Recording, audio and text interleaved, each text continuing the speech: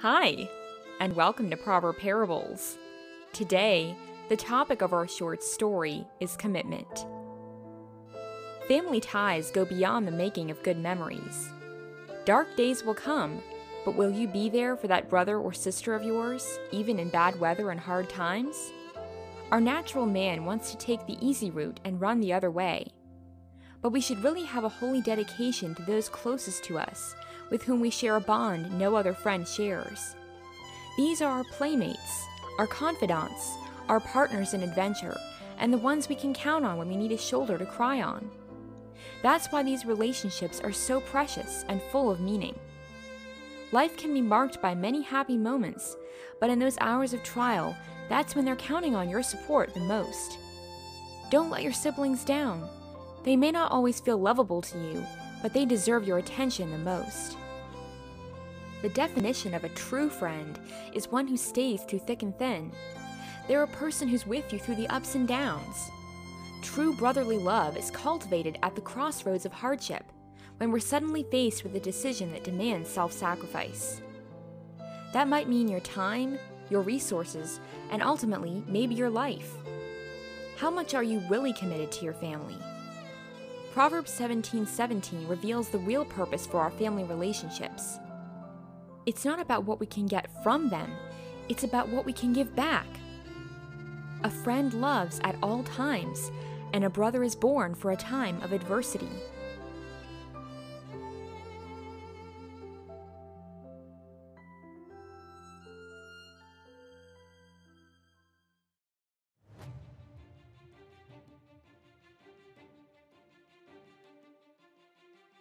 Long ago, a civilization of people had been buried beneath a sudden dust storm that overtook the region.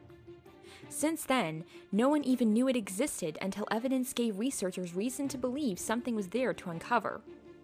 That was what kicked off the operation that commissioned two brother archaeologists to explore the area with the intention of excavating the site.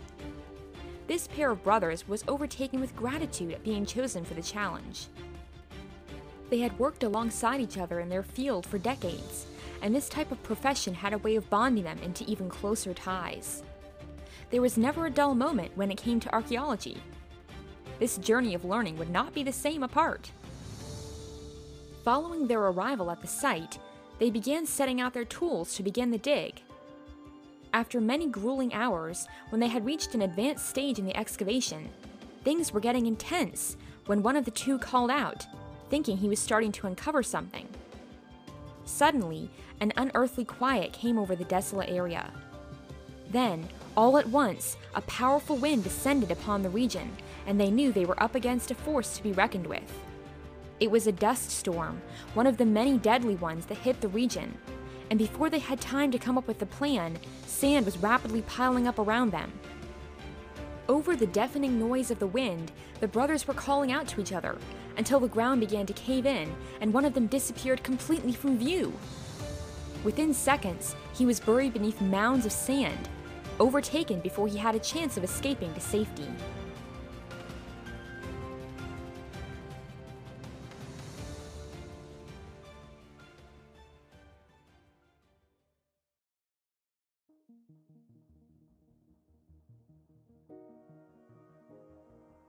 Without a second thought, his brother, who had seen him go under, dove after him.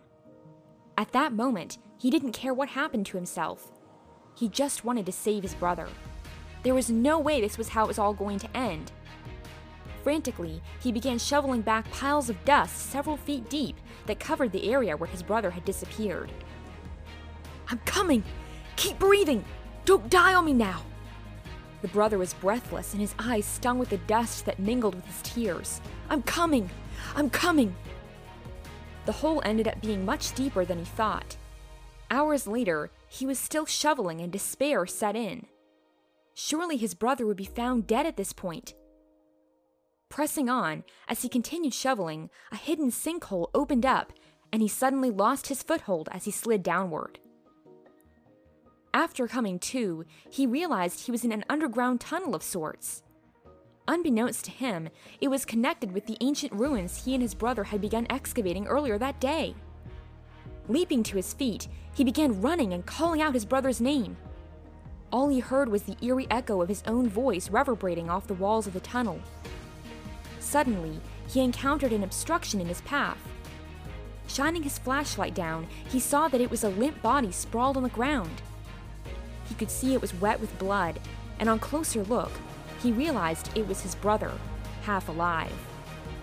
Looking upward, he saw the opening where his brother had fallen through, right over the area where his body was.